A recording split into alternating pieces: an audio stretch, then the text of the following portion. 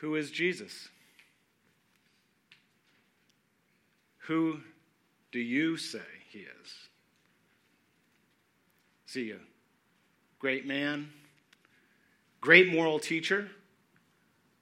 Maybe a magician, somebody good at illusions. Maybe he's a con artist. Maybe he was schizophrenic. I mean, really, you have to be really crazy to say you're God. Maybe he was just a fruitcake. Or maybe he was the God of the universe. This isn't a new question, folks. From the day Jesus first started walking and teaching in Israel almost 2,000 years ago, this is the question people have been asking. There was a time, and it's described in the Gospels, a crowd had gathered for his teaching. He finished teaching, and then there's rumblings. Who is this guy? Some said, oh, he's Elijah, raised from the dead. And others said, no, John the Baptist, who Herod beheaded, this is John the Baptist raised from the dead. And others said, no, this guy is crazy.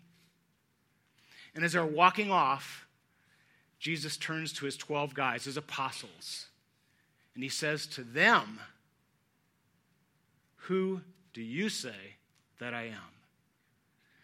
And Peter, ever the impulsive, ever the guy to step out, said, Lord, you're the Messiah.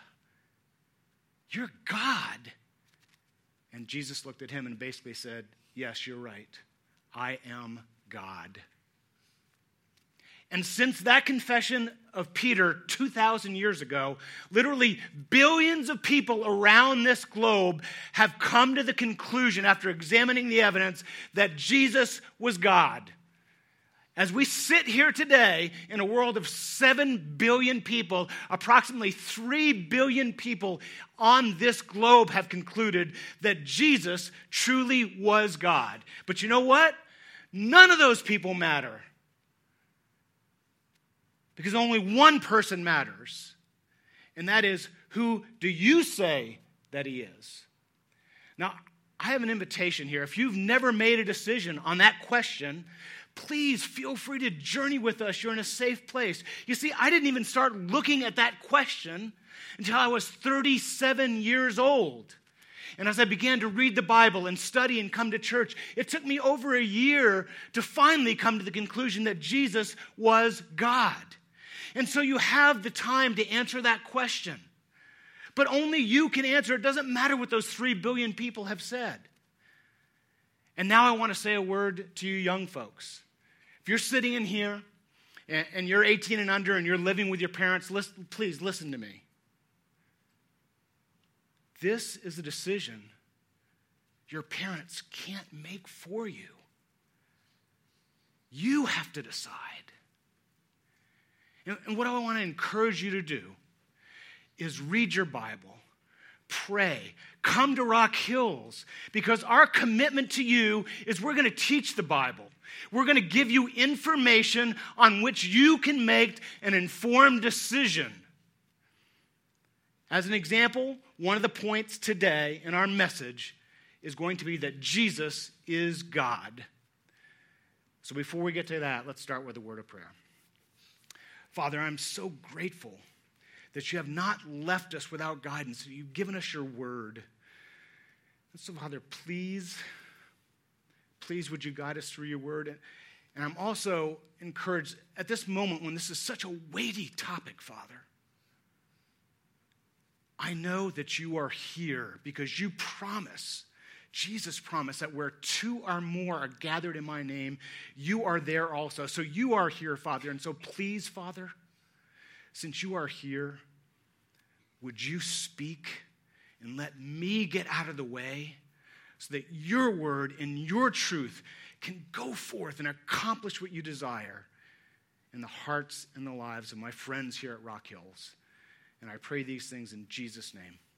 Amen. So as Pastor Adam said, today we're starting a new series in the book of Hebrews. I love this book. There is so much here that we're going to be looking at over the next several weeks. And here's our commitment to you.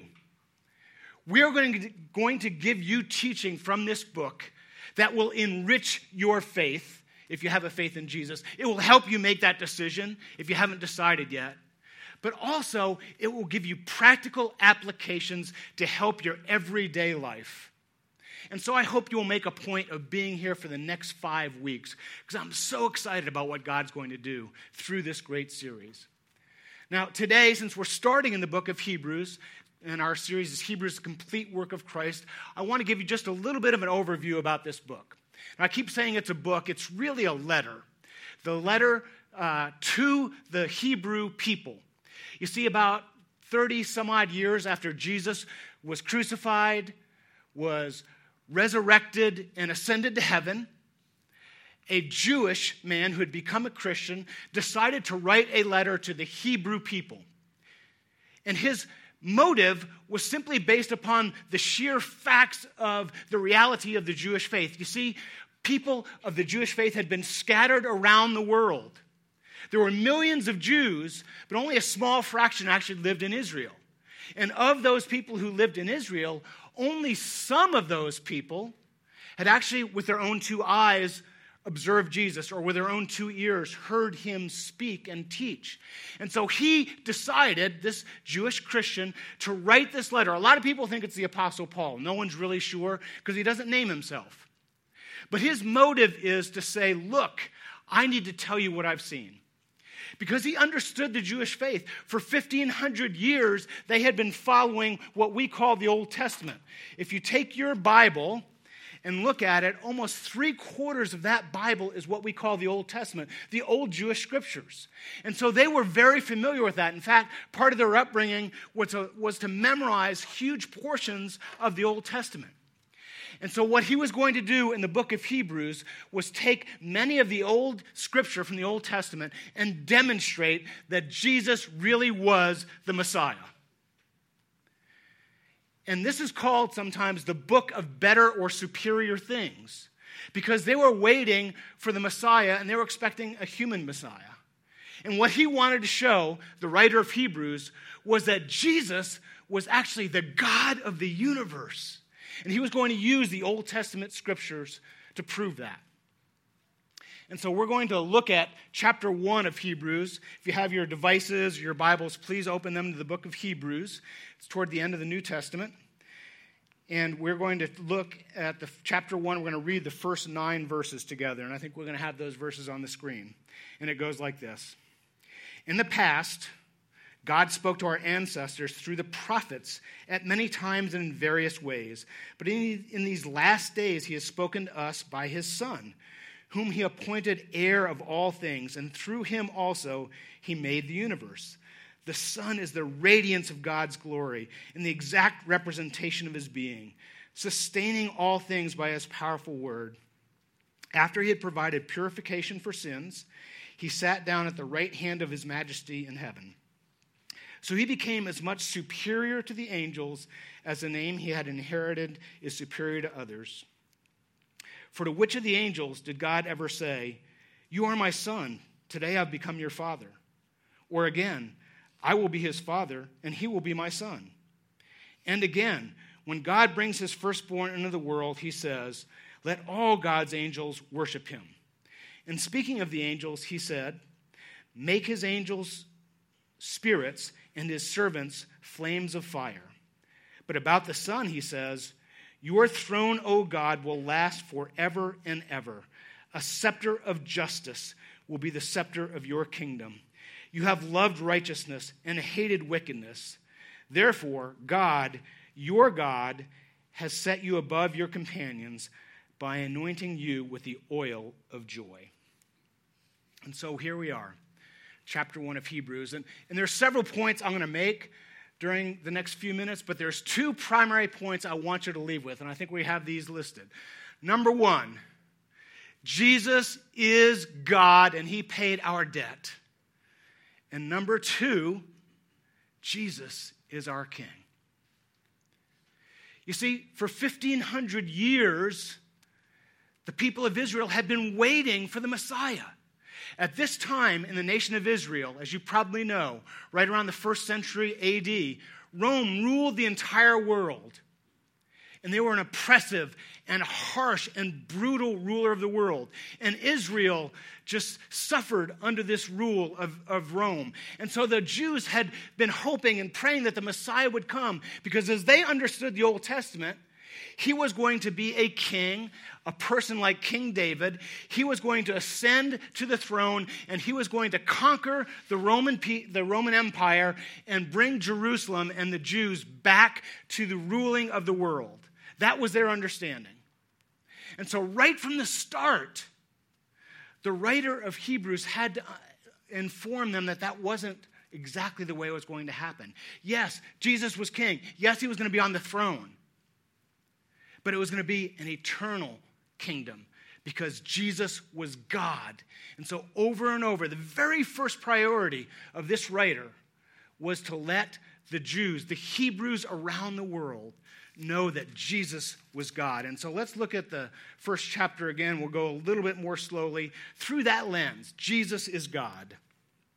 And so he starts, the writer, in the past, God spoke to our ancestors through the prophets at many times and in various ways. But in these last days, he has spoken to us by his Son. You see, if you look at this Old Testament that we have, a great deal of it was written by the prophets. The Jews, the people of Israel, esteemed the prophets. They loved the prophets because back in centuries past, the prophets were these religious and wonderful men of God who communicated with God. And when God communicated with these prophets, they would record that communication. And there's 17 prophets in what we call the Old Testament. Men like Isaiah and Jeremiah and Ezekiel and Daniel and Hosea and Joel and Amos and on and on. 17 of them. And they recorded their communication with God. And as you can imagine, the people of Israel were so grateful for that.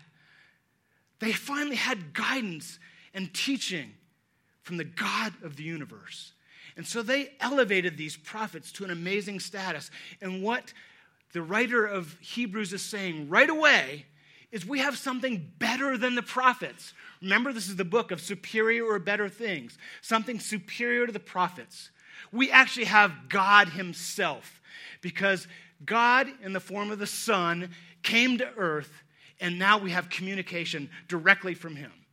So the first way that he's hammering home this point, that the Messiah was actually God. Jesus was God and better than the prophets. And let's continue.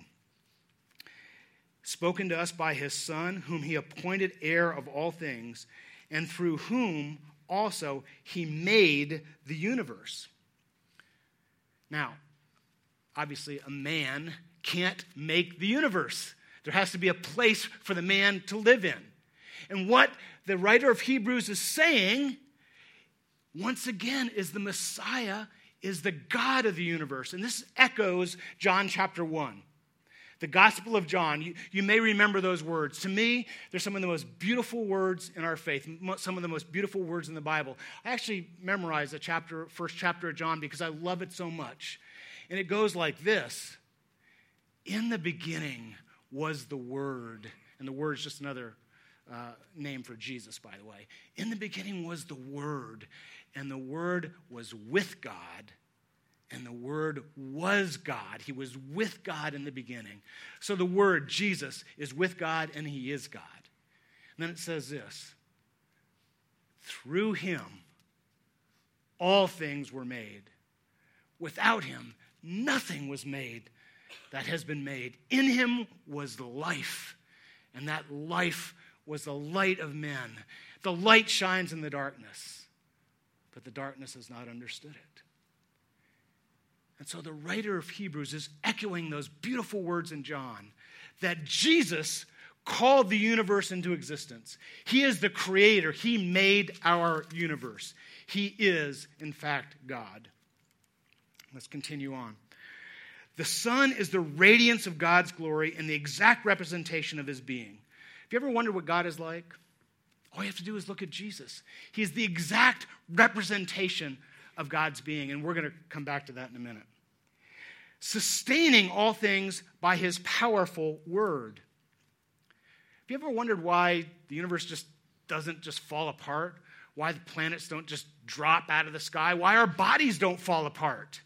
Something is holding everything together. And what this is saying is that something is Jesus. This echoes the words that Paul wrote in Colossians 1:17, and I think we have that verse here. Paul is talking about what Jesus does in the universe. And he says, he is before all things. In him, all things hold together. He seems to be saying that Jesus holds everything together, including our bodies. And what's interesting is science has progressed because we now have electron microscopes. We can take pictures and view the tiniest molecules and cells. The question is, when I go like this, why doesn't this Bible stick to my hand? Why doesn't it stay connected? Well, why should our body stay connected? What connects the molecules of our body? Why don't they fly apart? Why don't our tissue fly apart? And the answer is there's a molecule called laminin. It's a protein molecule. And scientists have discovered it is a connecting molecule. It helps connect the tissue in your body. And not too long ago, they were able to photograph this molecule for the first time. And if you go on the internet, you will see a picture of the molecule laminin, and it looks something like this. This is a diagram of it. It is a cross, folks. What connects our body, what holds it together, what sustains everything and holds everything together is literally Jesus Christ, the God of the universe. Then chapter 1 goes on and it says, after he had provided purification for sins, he sat down at the right hand of the Majesty in heaven. You see, this would have been immediately recognized by all the Hebrews around the world in this letter to the Hebrews. Because the book of Leviticus is an entire book about purification. And in the book of Leviticus, it talks about all the various sacrifices that purify you from sin. And the overarching context of Leviticus is about the character of God, about his passion for his holiness and his righteousness. You see, all of us have disobeyed God. All of us have broken his commands.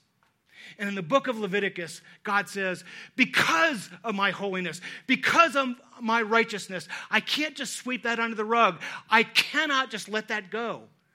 The punishment has to be administered. The debt has to be paid.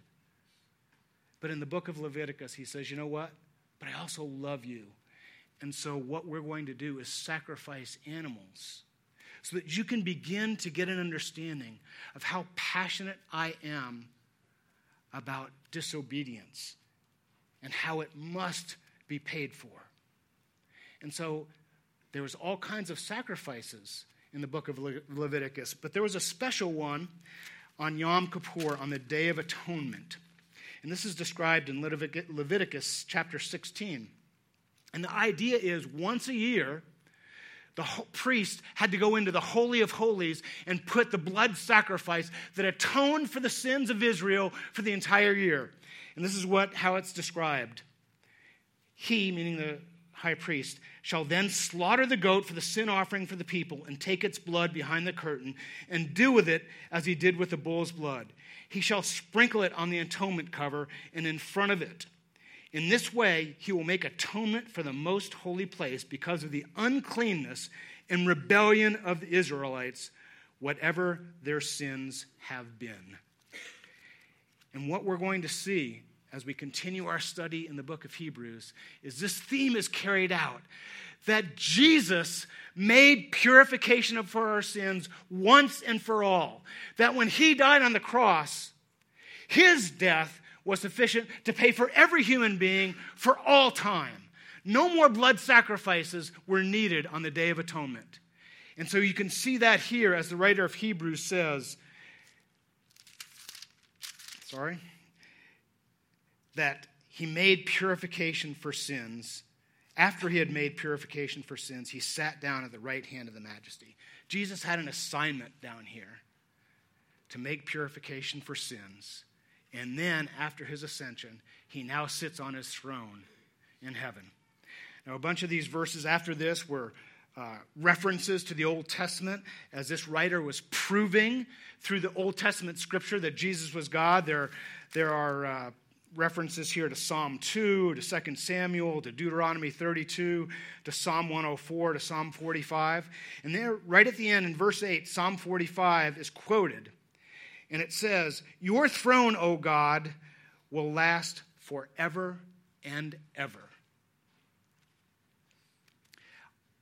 That's our second point in this message.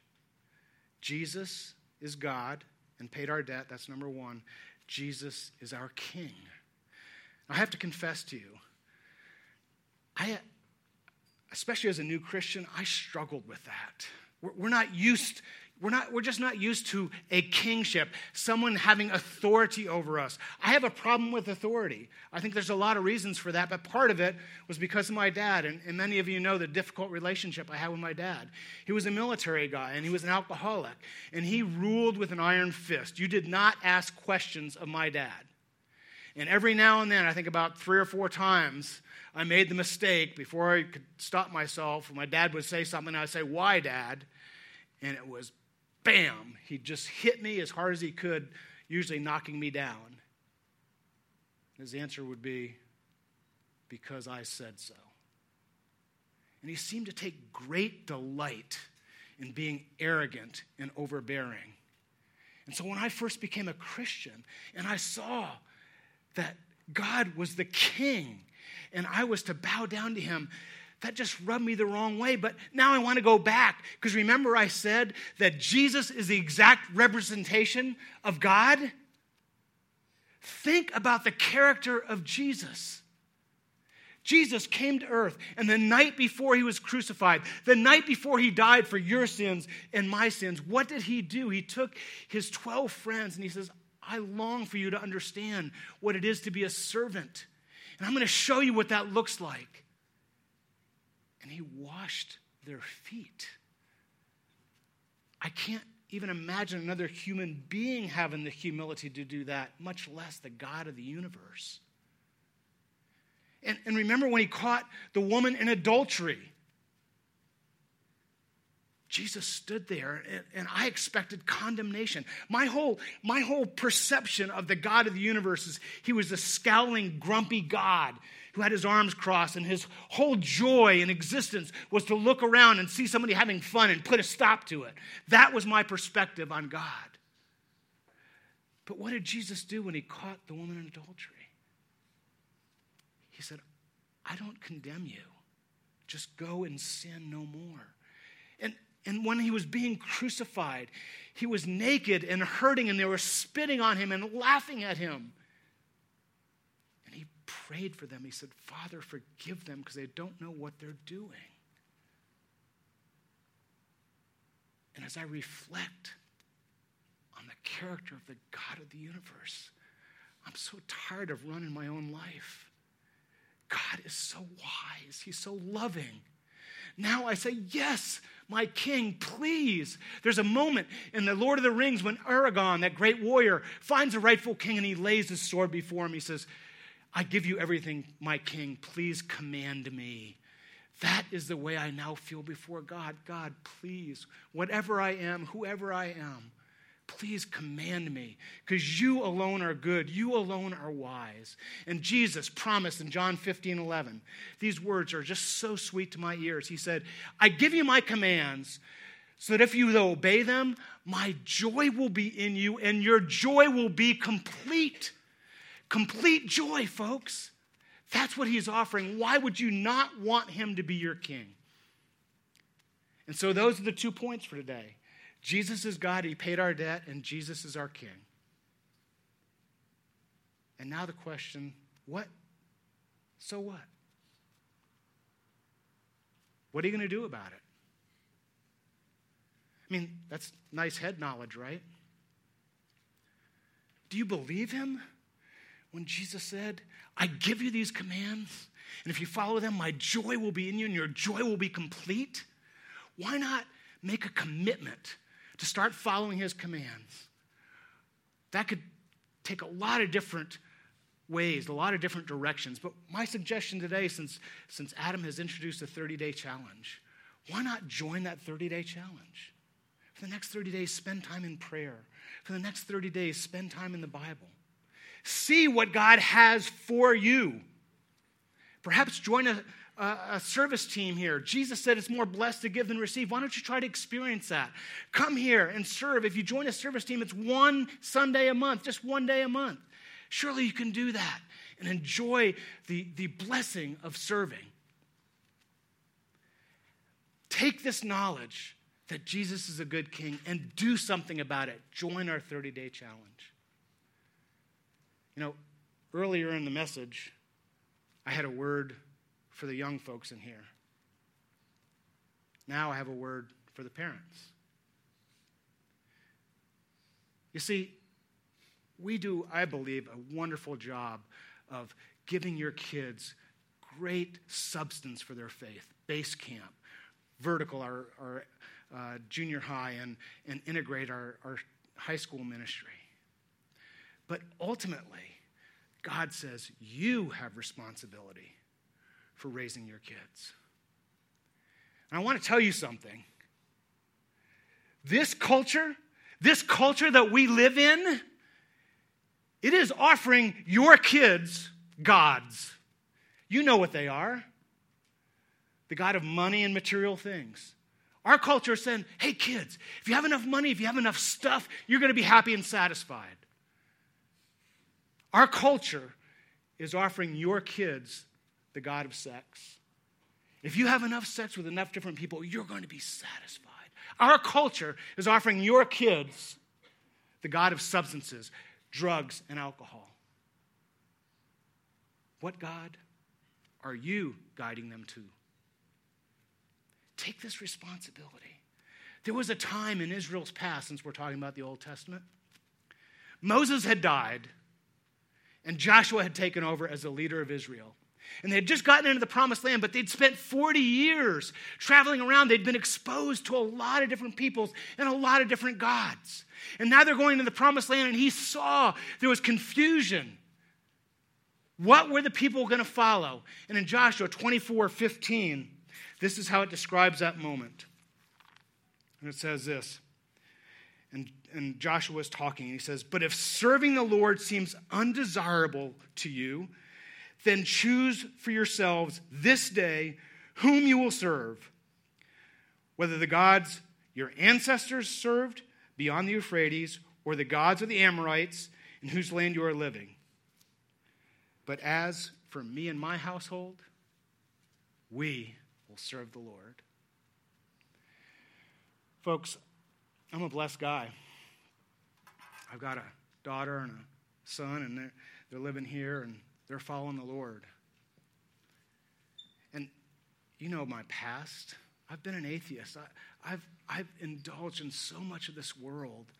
I've seen how empty those other gods are. I'm married to a beautiful woman who loves God. And what we have decided to follow Jesus. No turning back. And as we go down that road, sometimes it's difficult. We long to have friends on that journey of following Jesus. But you know what? We can't decide for you. You have to decide for yourself.